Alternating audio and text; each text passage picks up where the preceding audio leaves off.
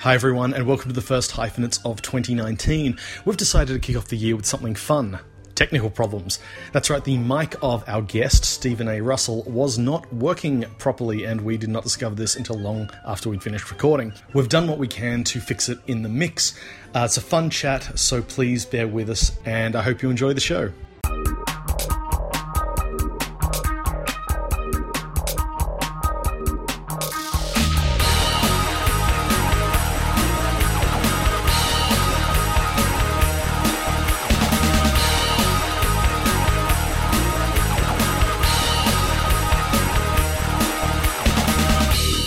Hello and welcome to Hell is for Hyphenates for January 2019. I am writer hyphen fourth instalment of the trilogy, Lee Zachariah, and with me as always is... Hello, I'm writer hyphen critic hyphen not nominated so awards are meaningless, Rochelle Semenovich, and with us we have a special guest. And I am writer hyphen critic hyphen homo, Stephen A. Russell, via Glasgow in Melbourne. Is that where that accent is from? I've always wondered. I got hit on the head. Ah, right. Well, welcome, Stephen. I've been hassling you to come on the show for a long time, and we are delighted. Well, look, there was no. Do you know what? I've been desperate to come on and do this with you guys, but I honestly just assumed that every single one of the favourites would be gone by now, and so I was kind of stunned when the one that we will do was still up for grabs, but I'll not spoil that. We will get to that eventually, but first we're going to start by looking back at some of the key films released this month. The Great Depression is upon us. So what better way to stave it off than with Mary Poppins Returns, set during the original Great Depression. Michael Banks is grown up and has 3 kids of his own, but no wife, thanks to some convenient fridging. Google it. He's on the verge of losing his house, the one he grew up in, that we're all very familiar with. Cue Mary Poppins, the magical nanny who returns to look after all the Banks kids, young and old. Guys, did you need a spoonful of sugar to help this film go down, or were you happy to trip a little light fantastic? Well, I needed more than a spoonful of sugar because I just didn't get to see it. Oh, but right. Tell me, you two, if it was worth it and if I should. Well, look, I kind of did the ultimate test, and I was actually home in Glasgow over Christmas, and my brother and his wife jumped at the opportunity to have any time away from my 2 darling little nephews.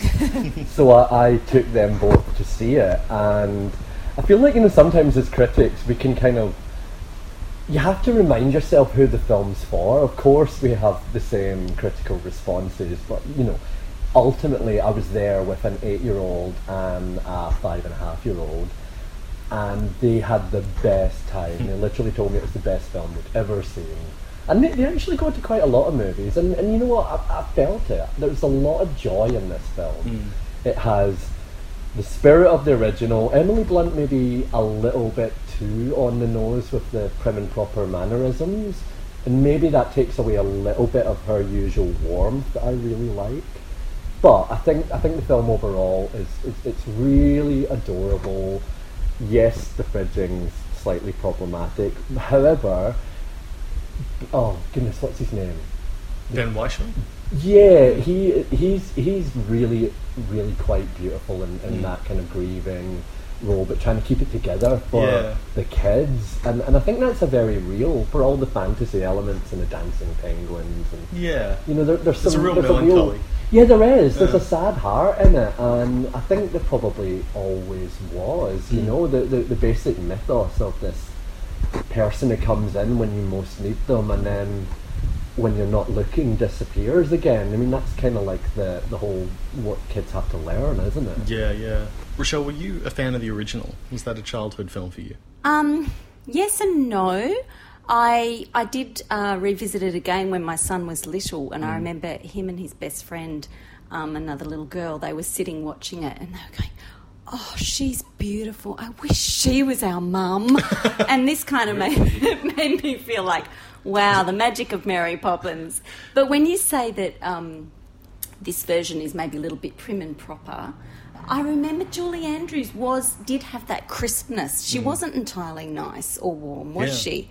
She had that kind of stern thing that gave it a kind of, I don't know, a magical quality. No, totally, and I do agree. I think it's more, I feel that Emily is so concerned to get that Julie Andrews Yes. right, and perhaps it doesn't quite make it her own. Right. She's still brilliant in it, and the songs are great. I mean, they're maybe not as catchy or memorable, but they I certainly came out humming them, and the kids were playing along afterwards, repeating some of the lines. So Yeah. it definitely kind of worked for us. Yeah, it's definitely, and it does evoke the spirit of the original, but it also kind of, it's one of those sequels that sort of feels obliged to, with the weight of the original over it, it's sort of obliged to hit all the same notes, but just sort of adapt it a little bit. Like, instead of a chimney sweep, there's a lamplighter. Instead of Uncle Albert on the roof, there's Cousin Topsy on the roof. Instead of kites, there's balloons. It's like direct transposition, which I'm okay with, because I think this isn't the type of sequel you want to get too experimental with. But at the same time, it's kind of like, and here's a different version of it. But on the rooftop, I mean, I'm not going to spoil it, but there is an amazing little magical payoff at the end where the sort of, the crazy old guys on the roof, firing the cannon, and there's a bit of a running joke about them being 5 minutes behind, and it segues really unexpectedly into the most marvellous finale, and I'm not going to spoil it for anyone, but it really is a kind of punch to air. Yes, you set that up from the very first moment. It also has a specific type of cameo that I'm vaguely obsessed with. There are certain works that do this. So I think we can say Angela Lansbury turns up at some point. Can we say that? I think so, because she's not actually in it. Is she in the original or not? I don't think she is. I think it's because Julie Andrews tapped out going, I want to give Emily, free reign. I don't want to. Well, I think that's something she said because she didn't get enough money. I think that's generally, it's a very nice way to put it. Pessimistic. Well, I think I read that somewhere. I don't know. Maybe she was genuine, but it is one of those things where, where it could be, if she is being genuine about that, then I would find the idea of seeing Julie Andrews turn up less distracting than seeing Angela Lansbury turn up and go, oh, that was supposed to be Julie Andrews. Now all I'm thinking about is how disappointed I am that Julie Andrews isn't here. It's Albert Finney in Skyfall. You watch that and you go, well, obviously that was written for Sean Connery, and you didn't bother to rewrite it when he said no. So now you've got this big spotlight shining on this character and saying, here it is, your old friend, someone new. And you're like, what are you doing? The most hilarious thing about all of this is that I was actually on live radio a couple of weeks ago and somehow said there's a magic moment where Julie Andrews turns up. So I'm blaming that expectation that somehow made me, confuse Angela Lansbury and Julie Andrews, which basically revoked my gay card. So I'm done. Oh, you heard it here first, folks. He's no longer a gay. Our next film is Loro, Hedonism, Corruption, Poolside Parties and Scandal. It's a chapter in the life of Italian mogul-turned-politician Silvio Berlusconi, and also the subject of Paolo Sorrentino's latest film, Loro. The director of The Great Beauty, Youth and The Young Pope assures us at the start of this that it's fiction. But it's filmed predominantly at Berlusconi's real-life luxury villa on Sardinia. We follow a young playboy, Riccardo Scamaccio, as he tries to make contact with his powerful neighbour, the billionaire politician, played by Tony Servillo. The bait is bikini models, especially one very young ingenue, Alice Pagani. The Prime Minister is intrigued, but also caught up in the end of his marriage to his cynical and deeply unhappy second wife, Veronica, Elena Sofia Ricci. Meanwhile, the people of Italy suffer in earthquakes and poverty. Lee and Stephen, did this party take off for you, and did it leave you with a hangover? Bunga bunga. It didn't actually, and I'm usually a big fan of Paolo Sorrentino. I love his sort of slight magical realism. I even like his overly sexualized old men. Like, I love Great Beauty and I love Youth. Like, I'm usually on board, but this one just didn't do it for me, and I'm not quite sure why it is. I feel like, it sort of prompts to be this great insight into this larger-than-life character, fictitious though it may be. It still obviously, tells about Berlusconi. I kind of didn't feel like I was learning much about him. I don't know. Do you know what? I saw this at the opening night of the Italian Film Festival, which is quite a funny choice because I think a lot of the slightly older crew that go into the opening nights of festivals were possibly a bit shocked by all of the sex and drug taking.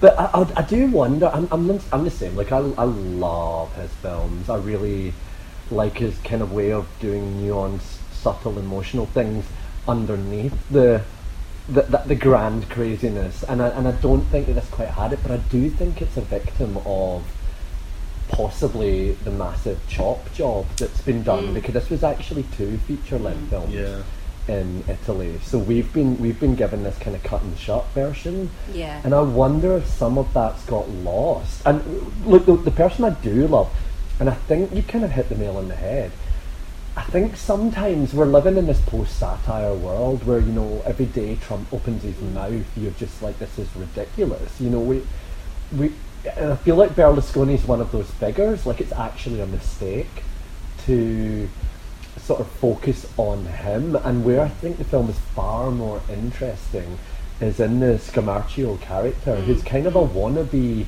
He's a petty drug dealer. He's a pimp, basically. Yeah, a pimp, a petty drug dealer. Yeah. He just wants to be, he wants to validate himself and climb up that social ladder. And the film kind of starts. I mean, I think it's 40 minutes or something. I think before it's nearly an hour. Yeah, it's a long meet. time before. And when they do bring him out, I'm like, that's a mistake. Yeah. He should have been kept almost as a mythical thing. You know, either just occasionally popping up or maybe never popping up. Like, I think the interesting film is the Scamarcio film, and I wish I'd seen more of that. Yeah. Because he kind of then falls away. And I wonder if the 2 parts were initially one to each of them. I don't think it is, because I just looked it up before, and I think the structure is very similar to the 2 parts. And not like, I would normally like that kind of thing where you follow someone for an hour and then drift onto the next character. Like, there's one brief transition, and then suddenly you're following someone new. And I kind of like that screwing with the audience type thing. But here, I think I agree with you on this. Would have preferred to stick with the first guy. Yeah, I mean, Sorrentino just does great spectacle, Fellini-esque party scenes, dancing, the drugs, the sort of ecstasy pills raining down out of the sky, the nudity, and you kind of come away with this feeling of like, that would have been an excellent party to go to. And I'm disgusted that I think this film does convey that sense of grotesque excess that's also attractive, because there must have been something attractive about it for it to happen. But at the same time, with the great beauty, there was still affection, and, that was, for me, a stunning and philosophically rich film, and this one is not. Yeah, absolutely. And the same with the youth as well. I feel like, it had all of those moments of excess and surface beauty, but it had that deep yearning humanity underneath it all. I will give it props though for a fantastic Kylie Minogue drop in slow. Yes, that was actually a genius moment. Bless, that was an unexpected crop up there. I did want to single out the scenes featuring, Silvio and his wife and the end of this marriage. I thought they were handled quite beautifully. There was a lot of poignancy in this character, this woman who actually loved him and has lost faith in him. It was probably the best part of the film for me. And I kind of feel the worst, or not the worst, but that showed the promise of where that humanity could have been. It didn't feel earned to me. I felt like they parachuted in this emotional payoff that hadn't been worked up to at all. That let me down, that it was a great moment, but I didn't feel that they did the work to get there. Well, to M. Night Shyamalan's Glass, it's only a few weeks after the events of Split, and the Horde, the collection of personalities living inside Kevin Wendell Crumb, has captured more young girls with the intention of feeding them to the beast, the most fearsome of their number. But only one man can stop him, Unbreakable's David Dunn. Yes, the closing moments of 2017's Split revealed that the film took place in the same universe as Shyamalan's 2000 hit, tantalising the audience with the promise of a showdown between the heroic Dunn, the monstrous Horde, and the villainous Mr. Glass. But instead of an Avengers-style battle spectacle, the majority of the film is a fairly low-key affair, taking place in a psychiatric institution where Dr. Ellie Staple, Sarah Paulson, is given only 3 days for some reason to convince the men that they're all suffering from delusions, and they are not, in fact, super. So did this film bring out your inner child, or one of the other 23 inner personalities in you? I don't know about that, but I can say James McAvoy was the best thing about this film for me. I just loved watching him chew up the scenery and the other actors and, pop out all his different personalities and the executive function personality who was in charge of them all. I think he was amazing in this film, and the rest of it was very average, very underwhelming. Do you know what, Rochelle? At this point, I can't understand what anyone sees in Shyamalan as a filmmaker now. I just cannot stand it. He is such a one-trick pony. I am sick to death of his excruciating preamble to a big gotcha moment, a twist. And in this film, the twist is literally an utter anticlimax. The whole film is a boring talk fest that leads to, as Lee suggests, it teases a kind of Marvel showdown, and then because he thinks it's really clever, doesn't deliver it. But actually, you're just like, well, now I've just been bored with a 2-hour film for absolutely no reason. And to be honest, even though McAvoy does those roles well, I just find it heinously retrograde that this is how we're depicting mental ill health at this point, in 2019. I'm just like, really? It seemed accurate to me. I don't know what the problem is. Was very cranky. Look, there's I don't know. Look, it's a mess, but I kind of love it. I kind of love this film. Like, it's such a strange, low-key thing. And Shyamalan's forte isn't. I don't think it's the twists. I think it's long takes of people talking, which, revisiting his early work, I was like, oh my god, that is what his films are. They're long takes of people talking. And I kind of like that. Like, it's so different to what so many other people are doing. And I think he's going with a real, talking about the climax, there's a real, to actually spell out the big tower climax that you could have had, it's a real when are we going to get to the fireworks factory kind of moment where you're like, we're in a parking lot. Okay. Can I just say that the way that this film resolves itself and basically vindicates the central characters is completely unconvincing and ridiculous. So bad. And why does he love... What is his thing for eliciting wooden performances? Like, seriously, even Sarah Paulson is rubbish in this she's just film. Not mesmerising, which she is in every other thing I've ever seen her in. I'm like, how did you do that? What direction did you give Sarah Paulson to achieve this? And why? Well, you've got to say that, Lee, you love these long takes of people talking, but they're only interesting if you've got interesting characters talking, and I don't think these are very well-written characters. Yeah, no, look, to be fair... Sorry, you just loved it, didn't you? No, well, I loved it, but I don't know if I liked it, because I don't know... We do not need the next generation. We do not need the young Avengers. Well, look, here's what I find really interesting about this. I find it fascinating the way that superhero films have evolved, because the entire genre was adapted from one medium to another. We had to go from comic books to cinema. And so it's in a weird position where it's trying to echo the original evolution it had in print. So when comics went through their postmodern phase with Dark Knight Returns and Watchmen, cinema was inspired by all those works and so got ahead of itself and adapted postmodernism before we had the modernism. Zack Snyder adapted Watchmen before he made Man of Steel. James Gunn made Super before Guardians of the Galaxy. The postmodernism has led the modernism.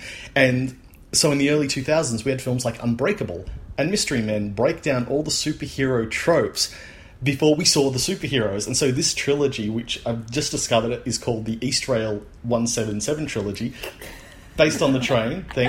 Anyway, it occupies a really interesting place in the spectrum because it now spans the pre-Marvel Studios films to sort of post-Infinity War. And so the idea of Unbreakable, the hook of Unbreakable, was that a superhero film in a relatively grounded real world. Post Batman and Robin, the idea of a superhero in a real world setting was remarkable. Now it's basically half the genre. So it doesn't quite work the way it once did. But I think for that reason alone, it's this sort of 20-year span has made this trilogy really interesting. Now, look, here's the thing. I can't remember who it is or what critic, but I'm gonna disagree with that one, Lee. But really, someone, I can't remember who it was, but they said something to the effect of Shyamalan is the kind of person who, he's an uber geek, he's annotated everything, and that's what his films are, is him explaining to you why something's great rather than creating something great. And if you want to see, something that absolutely gets why comic books are great fun and brilliant, and then figure out a new and exciting way to show that on the big screen, then scrap this and get yourself along to Spider-Man Into the Spider-Verse, which does an infinitely better job of managing those It is pathways. pretty good. It is pretty good. But I do have to give props to my favourite part of the film, which is... And people always love to talk about the ego on M. Night. Oh no. I love the fact that not only does he put himself in every one of his films, but he's increasingly been giving himself the comic relief moments. But I love that he devotes real estate in this film to explaining to us how the character he played in Unbreakable is the same character he played in Split. It is so superbly unnecessary continuity, and it's just a ticker box, and I love how awkward that scene is. Oh my God, the cameo in this film is the worst and just reveals the lack of taste and judgment he has as a director, in my opinion. He's the worst actor. He obviously has no ability to reflect on what is a good performance or not if he thinks that belongs in a film. Absolutely, and we're going to come back to this later with my secretly to-be-mentioned later filmmaker. But moving on to something completely different, our next film is Storm Boy, a remake of an Australian classic based on Colin Teeley's 1963 children's novella. It's the story of a boy living in South Australia's remote seaside Coorong and the pelican babies he rescues and raises. The first film was made in 1976, directed by Henry Safran, and this version is directed by Sean Seat, who's primarily worked in television up until now. This version's set in the present, where Storm Boy has grown into a retired industrialist, Michael Kingley, played by Geoffrey Rush. On the verge of a board meeting that will give the go-ahead to mining in the Pilbara, which is a long way away from the Coorong, Kingley reminisces to his granddaughter, Morgana Davies, about the bird that changed his life. We flash back to the story of him as a little boy, played with much fierce cuteness by Finn Little. It's the story of his grieving dad, Jai Courtney, Mr. Percival the Penguin, and Fingerbone Bill, played by Trevor Jameson, the Indigenous man who befriends them. Did this film fly for you guys? I didn't see it. I'm sorry. Okay, what about you, Stephen? Look, I feel like it's sort of a hard one to answer because obviously I grew up in Scotland, so it's not quite hardwired into my DNA as, an intrinsic part of my childhood. However, watching the original, there's something really magical about it, and I think David Gilpel really brings that kind of sense of something much bigger, and I really loved that. And I actually think the new film, I've not always been the biggest fan of Jai Courtney, but I think he does a good job here as the wounded, lonely man who's really retreated from the world. And like you said, Finn Little's great, so I think the main chunk of it is actually pretty good, and Trevor Jamison's brilliant in it as well. I think that the framing mechanism is really...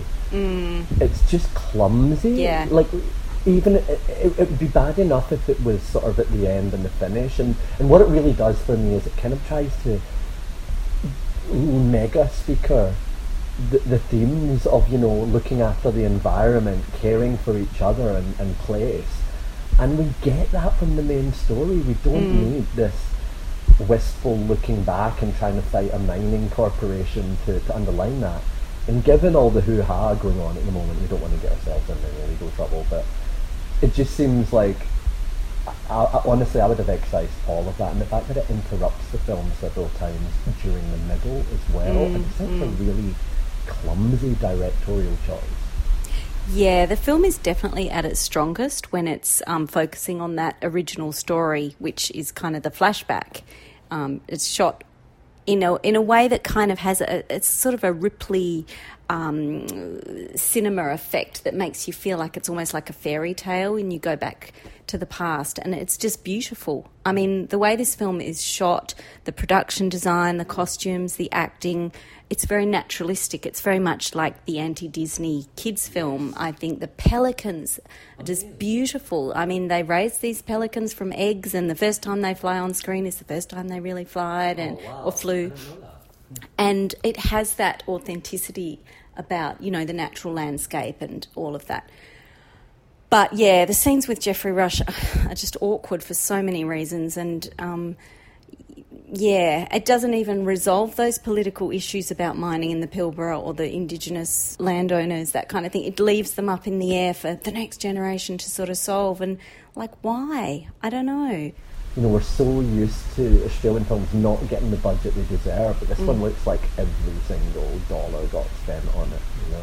Yeah, I think it's definitely a worthwhile school holiday film for your kids, but probably not going to ever compete with the classic in people's nostalgic imaginations. And obviously there are, you know, as you alluded to, there are a lot of behind-the-scenes things, matters before the court that we can't really talk about, so I won't mention that. I'll just ask, does Geoffrey Rush play Fingerbone Bill, or is that someone... is that a different actor?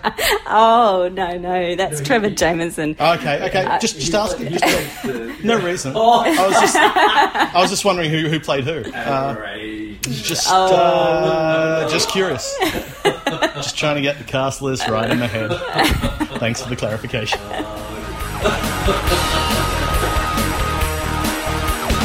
The Oscar nominations have been announced, and they were met with the usual reactions. Hooray for the films I like, boo to the ones I don't, why was this other thing snubbed, and so on. But this year feels a little different. It looks like nobody's actually going to host the ceremony. The ceremony isn't going forward with its widely mocked most popular category, and there are rumours that categories like cinematography and editing won't be announced at all during the show.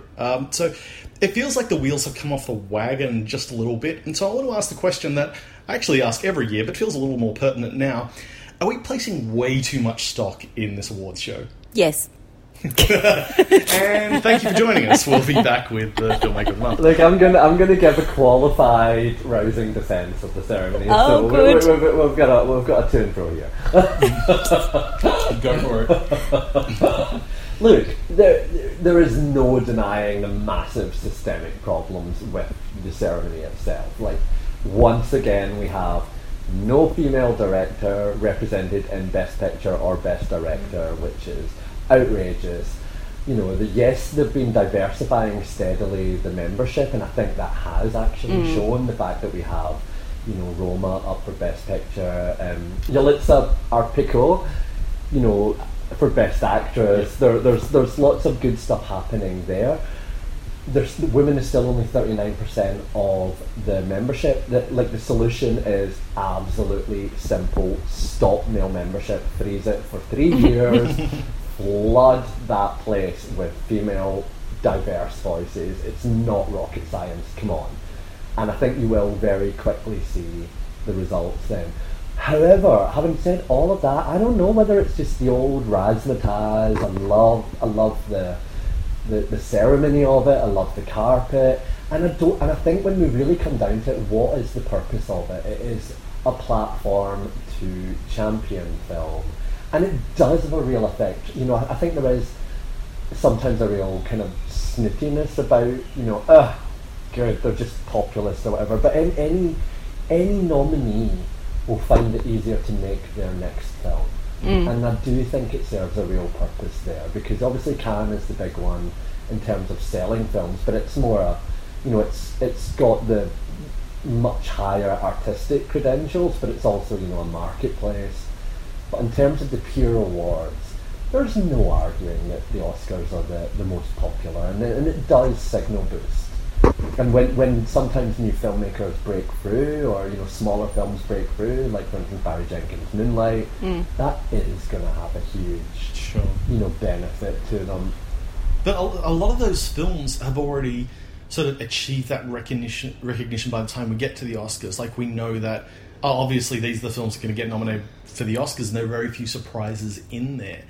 It's almost a fait accompli by the time we get to that. But isn't that looking at it from the critical perspective? Absolutely. I think your average punter doesn't have a clue about the SAGs. Maybe the Globes, they wouldn't know the Producers Guild. I think for a lot of Joe Blows out there, the Oscars are the ones that they notice. If they see, probably arguably, if they see that more than the Cannes Laurels, it probably is the one that will get your average punter in to see a film they might not have otherwise seen. So that's why I would defend them on that. Is there... I hear the phrase Oscar-worthy thrown around a lot, but it's also from people who complain about the result of almost every category. And that's something I've always wondered about, that if the Oscars themselves are they not invalidated by all these supposedly wrong choices or incorrect, why did it go to X over Y, like every year, then doesn't the term Oscar-worthy become meaningless? And I feel like the Oscars, the results, in the eyes of the people who love them, the results never live up to our idea of what they could be. I generally love it, but Rochelle, I'm really keen to hear I want to hear your absolute no to the Oscars. Look, you don't. No, I can't give you an absolute no, because I do love going to the industry Oscars day where we all watch it on the big screen at the Nova with little snacks and get dressed up. And, I love it. I love an awards show. I do. But it's absolutely meaningless, I think, in terms of, the best film very rarely wins, in my opinion. And by the time we get to that point, I think we're all too drunk to really care too much. No, it just feels like an anticlimax. And this year, often when the nominations come out, I just scramble to go and see all the films that I haven't seen yet. There's usually a couple at least that I haven't seen. This year... there's no scrambling. I feel like I don't really care. I feel like this whole process is just so compromised. I am really pleased to see that there's a lot of, a number of films with black, themes or directors. Spike Lee is nominated. Only the sixth black director to be nominated for Best Director. Yeah. So we're getting some progress in terms of that. But I haven't seen BlacKkKlansman, so I have no idea whether that's a worthy film. I think Chirac's the better one, but it's still, it's great to see that there. And even Black Panther, part of the reason I think that populist thing was so annoying was it would... That it brought in a kind of class system and almost a sneering then, because for instance, where would Mad Max Fury Road have gone then when it was there? When it swept the board with 6 awards, it would have been punted probably into the popular award. Which is why that announcement sort of made me feel like, oh wow, they're really jumping the shark. They're chasing the audience rather than holding on to a certain place of prestige that they own. Yeah, I really do think the solution is simple. I think they just really need to cap memberships. I think once you've served 20 years, you should get booted off, which would get rid of a lot of the deadwood of, ancient old white men. And I think you need to constantly refresh that membership. You need to make sure it is gender parity. You need to make sure there is a good diversity out there. I think once that continues to improve, we'll continue to see better results. And look, there are some positive signs like Roma and Cold War. 2 non-English language films up for Best Director. There's some really positive signs in there. Do you, I totally get why someone who wins an Oscar would care. I think they are the ones who should be the most invested. It's a huge deal to win one. But the people who... I guess one of the reasons that I've sort of gone off it in recent years is watching people invest in them so much that they're like, oh, I'm so annoyed that my favourite film didn't win, the horse race of it all. Do you like it less? Do you like your film less? Because ultimately, at the end, it's you and a DVD player and you get to love it for the rest of your life. I don't understand why people get so passionate about that when they don't have a personal stake in it. But didn't you just say the reason, isn't it? Because of passion. Of course, when you love sport. Why do we care if our football team wins? Really, it's all so meaningless. Well, that's but that's the point of sport, is that you want your team is there to win. The point of making a great film isn't to win a horse race. I think one of the other things is that it's very, very dispiriting, in fact disgusting, when a film that you think was bad wins, and then you're like, well, the whole process is just a load of crap. Because if a film like Bohemian Rhapsody gets Best Film, we are going to just know that none of the other awards, even the really good ones, can mean quite as much. But hasn't that happened already? Oh, it happens every year. Yeah. Which is why we're getting increasingly cynical, Lee. And I think, our feelings about the awards this year might have more to do with us. I think so too. I think Stephen's probably right about this, and I'm just being a grump, and I'm willing to leave on that note. No, I do think there is a certain element of performativity of hating it, and then when you're at the awards ceremony, like, this is amazing! Yeah. I mean, there was that little video that was going around. I think it was Richard E. Grant. Was he nominated for Can You Ever Forgive Me? That was lovely. And he says, look, I'm so happy to be nominated, even though I think these awards are meaningless. But it's nice, but yeah. And but he looked so overjoyed as well. Like, and Spike Lee, like, people... Obviously, he has this fractious relationship with the Academy, and so you see it being announced, you know, that someone's videoing him in his living room with the whole family, and they go bananas.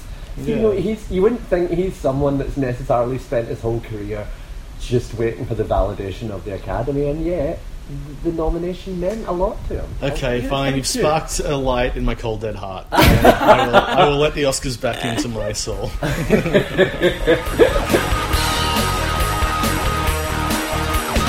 All right, Stephen, tell us, which filmmaker have you picked for your Hell is for Hyphenates Filmmaker of the Month? I have picked French-Canadian wonderkind Xavier Dolan. Xavier Dolan. Who I just, you know, he's one of these... He is a force of nature, hey. I mean, he wrote his first film, I Killed My Mother, when he was, I think, 16 years old. And he's got this incredible backstory, you know. I mean, like, his parents split when he was 2 years old. His dad's a Cairo-born club singer. His mum is a civil servant. By the age of 4, he was the star of one of Canada's, you know, French Canada's biggest known drugstore ads. So he was like in all these, people would come up to him in the street and pinch his little cherub cheeks. He would have been so cute. Which he loved. I mean, he's absolutely gorgeous. It's got to be said. It's ridiculous. So he's, you know, he's a model. He also dubs a whole raft Ron of Weasley. Hollywood stars. Yes, I just discovered that. He's Ron in the French Harry Potter. He's Taylor Lautner in Twilight. He does Aaron Taylor Johnson, Eddie Redmayne, Dylan O'Brien, and Nicholas Hoult. And he's still, to this day, he literally, I think he actually stops all of his films for 2 days to go up and do some dubbing as well. Really? Yeah. So he's this incredible, you know, force. And by the age of 20, he has, you know, scraped together money from all of his advertising work and basically begged, borrowing, and stealing from everyone he knows to deliver what I think is just such an emotionally rich, bonkers kind of take on, you know, heightened melodrama. I mean, it sets the precedent for everything he's going to do. You know, you've got oppressive, claustrophobic domesticity in these, you know, Anderval plays his, you know, God bless her, she's just trying her best. She's actually a really nice woman, a little highly strung, a little OTT. She's not inherently evil. She's not doing anything bad. And so Dolan, as Hubert, plays this sort of amplified version of all of us. As bratty teenager. Who despises her for no discernible reason, even though she, in the split marriage, is the parent who has stayed with him. And you know, she's quite quiet. He domineers her. He sets up loads of things that you're going to see heaps of, like crazy dinner party from hell, massive fights in cars. And there's all these sort of templates, and he says to her at one point, I cannot believe, when I try to imagine the worst mother in the world, I can do no better than you. Just like, imagine saying that. It's such a great line. It's remarkable that, I mean, aside from the fact that he was so young when he wrote, I haven't crunched the numbers, but I'm fairly confident that Dolan is the youngest filmmaker we've covered on this show, because you know, our rule about, you know, the 5 film minimum rule really excludes most young filmmakers, but he's put out 6. He's got 2 others in the can. He hasn't turned 30 yet at the time of this recording. Yeah.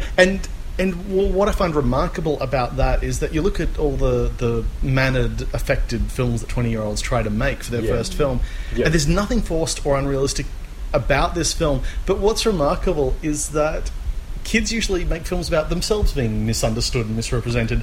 He completely flips this. This is, he basically presents his own generation as erratic and impossible. I mean, he sort of flips it a bit as the film goes on. It becomes more complicated. Yeah.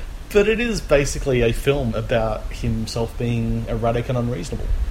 And look, I love all the complex relationships between adults and teenagers that he continues to go, were adults and children of any age, that he goes back to, because he also introduces the second of his great muses, and this is another thing I love about Dolan. He's kind of like Almodovar in A Temple to Women, he's every bit as much.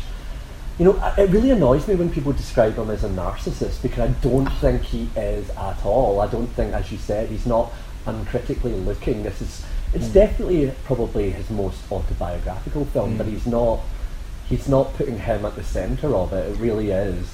I think the best way to disprove the idea of him as a narcissist is that his second film is basically about two people in love with like this incredibly pretty person. Yes. And Dolan plays one of the guys plays the guy obsessed with the pretty guy, not the pretty guy himself. Even though Dolan is clearly one of the prettiest people ever to be on film, and I think he should have cast himself as the person everyone is lusting over. And so women are at the heart of his films. He literally has 3 recurring muses, all of whom are incredible actors. Like Anne Dorval, he plays his mum Chantal here, is incredible. And then he has this really complex relationship within this film with another of Dolan's great muses, Suzanne Clement, who plays the sort of teacher. And this is the sort of premise of the film, that he lies to her because he's such a brat that his mother is dead. And it's obviously a lie that is very soon disproven. But that interests this teacher in what is going on here, and she forms this initially very proper teacherly care of duty of care, but then because this is a Dolan film, it very quickly gets a bit muddier, and then there's some strange sexual chemistry going on between him and the teacher, and then there's the how that balances out with the relationship with his mother. But one of the things I love, again, counter argument to the narcissism, is that the kind of major emotional beat of the entire film is the moment when his mother, who has been subjected to this torrent of despicable abuse for the entire film, then gets a phone call that's basically laying into her son, and it's the first and only time where she legit cracks it and blows up in his defence. And it's just a really beautiful moment. And that thing about like having these incredible roles for this troupe of actresses isn't just that he keeps giving them starring roles, it's that he has them play like they're barely recognisable from film to film. Like both Dorval and Clemens completely. It's just remarkable the range they have, even like across all of the films, but particularly if you compare I Killed My Mother to Mommy, where they're both basically playing the same role, the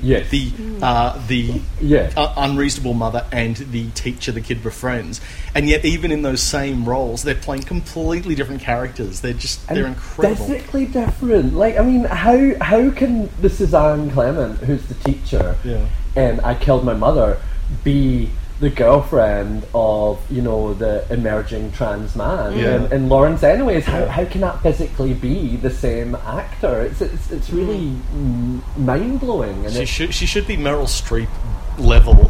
She's just.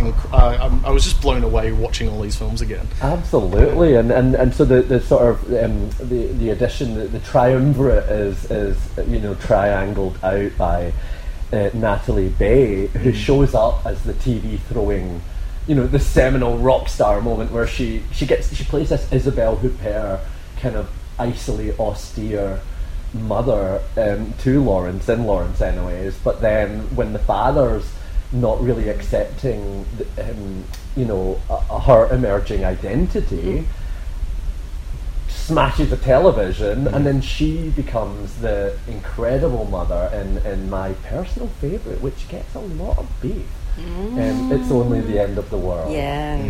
Now, I do not, for the life of me, understand the pushback to this film, because for me, it's the absolute distillation of everything he's been doing. You know, it's centered on this claustrophobic domesticity. You know, where he adapts the play by Jean-Luc Lagarce, and he has this very autobiographical for Lagarce play of a playwright going home to tell his family that he's dying. Now, Lagarce, died from HIV-related illness. And so it's this really melancholy piece, but he's been estranged from his family for 12 years. And so he goes back, and Natalie Bay, this time, rather than being icily austere, is the more typically Dolan, over the top. Like, I mean, when he walks in the front door, she's literally the only reason she's annoyed that she didn't know he was turning up quite at that time is because she's literally in the middle of doing her nails. So she gets the hairdryer out to speed them up. So she's perfect. And it's this beautiful chamber piece where she just desperately loves him, and I feel, again, this is the thing about Dolan. Yes, it's all hyper, it's amplified, but its emotional core is absolutely true. Sometimes families drift apart, and sometimes they don't know why. And she desperately loves him. There's this incredible scene when they finally get a moment on their own in a shed, and she's having a cheeky fag. And it's Gaspard Ulliel here. This is another one where Dolan's on the bench, and he does this with Laurence Anyways and Mommy, and It's Only the End of the World. And interestingly, when he is interviewed about getting annoyed about narcissism, he makes this point that when he thinks he's written an absolutely brilliant role, he wouldn't feel that he could take that himself. So I'm kind of reading between the lines that maybe they're his 3 favourite films as well. But there's this beautiful moment when Ulliel's in the shed with Bay, and she just says to him, she takes his head in her hand, and she just says,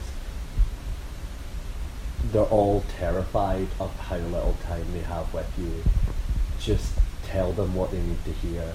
Tell them what they need to live. And it's so heartbreaking. And the whole film is built on beautifully heartbreaking one-on-ones. Like, Vincent Cassel is just a ball of fury as his older brother because he can't cope with the fact that he walked away. Léa Seydoux, who came through in another kind of great queer Blue is the Warmest Colour. She has never really known her brother. She was so young when he left, so she doesn't know who he is. And then you've got beautiful Marion Cotillard as the sister-in-law, and they have the most spectacular moment. Oh my God, that moment it's where... perfect. I think that was... I'm not a huge fan of this film, I've got to say, Stephen. It's very claustrophobic, and I wanted to get away from these people, which is kind of the point. But that moment that he has with her, without words, the music swells, and it's like this dialogue with looks, you know? And and as you say, the music is so intense, and it just keeps going. Just two people looking at each other. It's the most perfect melodramatic moment. I don't know how you have the balls to want to do something like that and the talent to pull it off. Like, I couldn't believe what I was watching. It's just remarkable. And here's the thing, it is the distillation of Dolan, because it is a melodramatic moment, and yet one that's full of subtle nuance. Like, I don't know about you guys, but the way I read that scene is that Cotillard's character Catherine suddenly understands that he is dying, and that's why he's come home. Like, it's conveyed. And I was thinking earlier about this. Dolan is such a beautiful visual. He has a great visual language.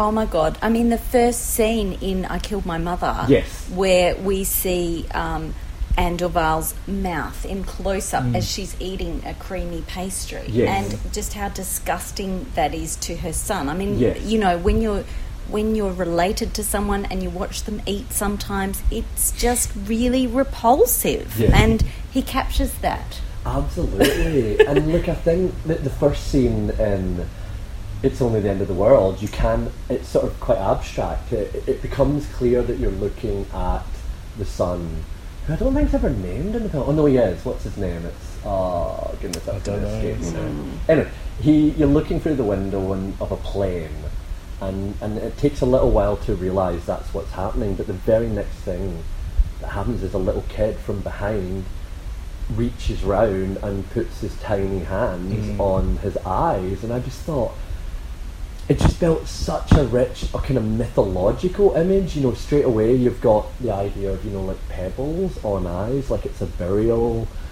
and it made me immediately think of what's seen or what's not seen, and the idea of kind of prophecy, that he's bearing this message home that actually is never delivered in the film, other than through the eyes. That's the only actual communication of what he goes home to say.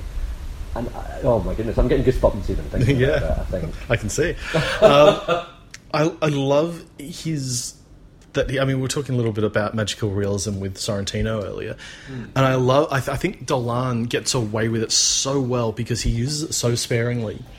Maybe one or two moments in each film, if that, where you have these little fantasy sequences in I Killed My Mother, the widescreen adjustments in the changing of the ratios in Mummy, but also Tom at the Farm. Yes. And that just enhances something that has been so rooted in realism up until that point. And it's just that little, like, he really earns it, and it really pushes you over the edge, like, in terms of sort of being drawn into what you're watching. Yeah, I think the only one where it really kind of goes to the wall with it a bit more is Lawrence Anyways. You know, it had with them walking up the road, and there's the clothes coming through, there's the wall of water, you know, they kind of almost like the Kubrick blood flow. Yeah. And that's maybe the only one that kind of really lets loose with that. And that was interesting as well, because obviously from I Killed My Mother, Heartbeats is also a very intimate little one, as you said, where he, you know, they're best friends who are both besotted by the same guy. Again, something we've probably all been there when you're a teenager and you're a team, but then as soon as, you know, a mutual like comes into the picture, all of a sudden you've got these complex relationships of, you know, as you said, the Oscars horse race. I love you, but I want this one. And then, so Lawrence Anyways it's the first one that really expands on the complexity of plot, you know, dealing with, you know, a male to female transition, and there's some beautiful stuff in there as well, like when Lawrence, who maintains the name the whole way through, she is faced with the school board who are sacking her because of this, and it's done on a really dubious technicality that covers their back, but it's abundantly clear that it's from a homophobic play, a transphobic place, and that, you know, I kind of thought he's really expanding his remit, and it's the first film that kind of takes a step out of the house as well, and becomes more, you know, there's a lot more landscape in Lawrence anyway, because and he's not in it. Or is he in it? No, that's the first one. But he's not even in it as a cameo. So, really it's a very ambitious film, that one. It is, and that was certainly the first time I heard of Dolan. Really? Was that film? Yeah. And then suddenly he was inescapable. Like every film of his was an event. Yeah. Do you know what? I think that's some of the pushback too, because it's really funny. I remember, you know, I Killed My Mother walked out of Cannes, I think, with 2 prizes from the Directors Week, and, you know, gushing praise, like, what is this? You know, what has happened? And yet, even then, I'm not sure whether it was, I think it might have been in the New York Times again, even then, there's a little bit of sneering criticism about, he's just a jumped up kid. And I do wonder if sometimes that tall poppy thing comes in too. You know, he is so young. The backlash is inevitable. Yeah, it was inevitable. You knew it was coming right from the start, that some people were going to get uppity about him. Almost every review you read of his films will say something about, this is a good film, this is a great film even, but it could have been better, and we think in his next work he might fulfill his promise, you know, as though he's kind of like this amazing child who hasn't quite grown up yet. And you know what? I just think it's so ridiculous because you mentioned Tom at the farm, and then so this is now the fourth film, and then this is when I really thought, my goodness, because to me, this is Dolan does Hitchcock. Oh, totally. The Bernard Herrmann-esque score for what is Yeah. ostensibly a small drama is just genius. I cannot think of a film that has more unnerved me via the score and the vision of an empty house. Yeah. More, like the Childhood of a Leader did this very similar thing where from the outset of that film you're on a back foot. It plays like a thriller / horror film. Like the racing through the cornfields that cut you.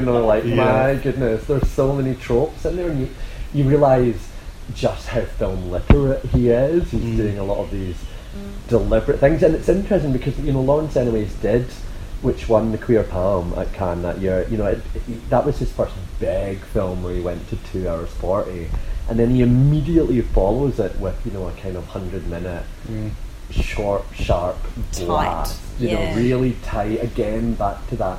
It's sort of like the Marie Celeste. He walks into an empty house. He's the boyfriend, his dead boyfriend. He's decided to turn up pretty much unannounced for the funeral, and nobody's in the house. And then bit by bit, you get the family comes in, and Pierre-Yves Cardinal. My goodness, if you ever thought, we were talking about how much of a babe Dolan is. Terrible hair in this again against the narcissistic. He looks point. he looks like Korn. I think that was the point. Terrible kind of wavy blonde bleach. Bleach, but it works so well. I mean, it's deliberate. Yeah. And then so immediately you're looking at Pierre-Yves Cardinal, who is stunning, and then you have this complex relationship again. So technically, he's gone home. The Lise Roy is the grieving mother who does not know her son was gay. So or does she? Yeah. I mean, I think there's a lot of ambiguity about everyone's role here. And so the brother is ostensibly warning him off in a very, we don't know his backstory. He's clearly a very angry, aggressive man, and he's clearly been shunned by the entire community. And yet, even though on the surface he's saying, do not reveal your nature as a gay man, do not, drag my brother into this, he has 3 confrontations. Now, the first one, middle of the night, grabs him in the bedroom. The next confrontation, grabs him mid-shower. The third confrontation, in a bathroom stall. These are literally gay sex tropes, and the chemistry between them is off the charts. At one point they're dancing in a barn. Then you've got this drunken scene behind a barn where they essentially almost kiss, and you're willing it to happen, but he won't let it happen. He's a master at holding that tension there, and I just think it's one of my favourites. And that ending is just, it's probably my favourite ending of all of his films. It's just beautiful, and again, just the perfect use of music, because he does switch between that sort of cinematic orchestral score and pop songs. He kind of uses, he not exclusively pop songs, but he does find the right place to deploy them in such unexpected moments. Oh, it's not a Dolan film if you do not have a kind of neon lit close-up slow-mo dance interlude. It's essentially, it's in basically all of them, and they're often key revelatory moments as well. I mean, the electro pop canon here is gorgeous, and which one? It's Mommy that ends with the Lana Del Rey, Born to Die. He loves a ballad, doesn't he? Does. I mean, I just found out that he directed the video clip for Adele's Hello. I know, which is so perfect. bizarre and brilliant. I just love it. Yeah. And then, there's the Moby drop of Natural Blues at the end of It's Only the End of the World. Rufus Wainwright at the end of Tom at the Farm. Yes! Yeah. He So loves good. it. And even in the music choices and they're all dripping in sensuality. Every single one of his films is queer, even when it's not. Mommy is not. He's young enough as a way, and this is actually another bench one. We have Antoine Olivier Pilon plays the son of Anne Dorval there, who's this, out of control, aggressive teen.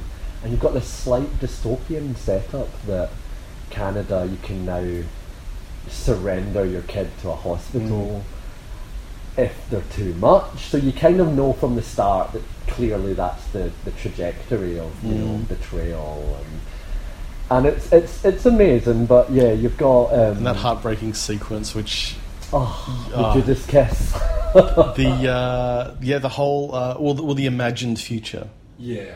Where she imagines the future he could have, it's been done a couple of times. I remember it was done in The Sopranos. It was done in something, where you used to sort of look wistfully off before the inevitable, the axe falls, wistfully off and imagine the life you could lead if everything goes right, and it's just it destroys. Well, that's the greatness of the film, is it builds in the tragedy from the very start. It's not playing games. You're told where this is going. You know where it's going, and that. It's like watching Romeo and Juliet. You spend the entire play or film willing them just not to die, and you know what their destiny is, and there's something brilliant about that. And again, it's great casting, but in terms of the sexuality, it might not be specifically queer, but the character is young enough that actually that's, who knows where he's going to go. But then you have all the oddity of the kiss with his mother again, the mythological stuff, the kind of Oedipal. They kiss, and then once again, Suzanne Clement is a teacher across the road who seems to be, she's kind of withdrawn from life. She's almost mute at the start until she meets this crazy family, and then there's a weird sexual tension triangle going on between all of them, and it is sort of counter, what's expected, what's right. Those themes of queerness are there even when it's not explicit, and I love that about it. And just little, again, dance interludes, car fights, and there's a glorious, I don't know if this is deliberate, but there's a glorious little visual game early on where there's a digital clock, and it briefly says hello and then hell, and it very much reminded me of that fantastic moment in Batman Returns when Selina, Michelle Pfeiffer's Selina Kyle has just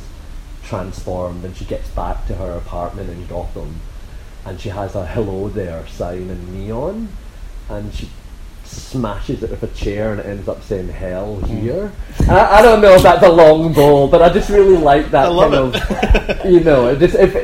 I've decided that was a nod to Michelle Pfeiffer. Sure, of course. It's interesting that he seems to be, we talked about his troupe, he seems to be sort of casting a bit of a wider net at the moment. Like he, Marion Cotillard and Léa Seydoux and so on in It's Only the End of the World.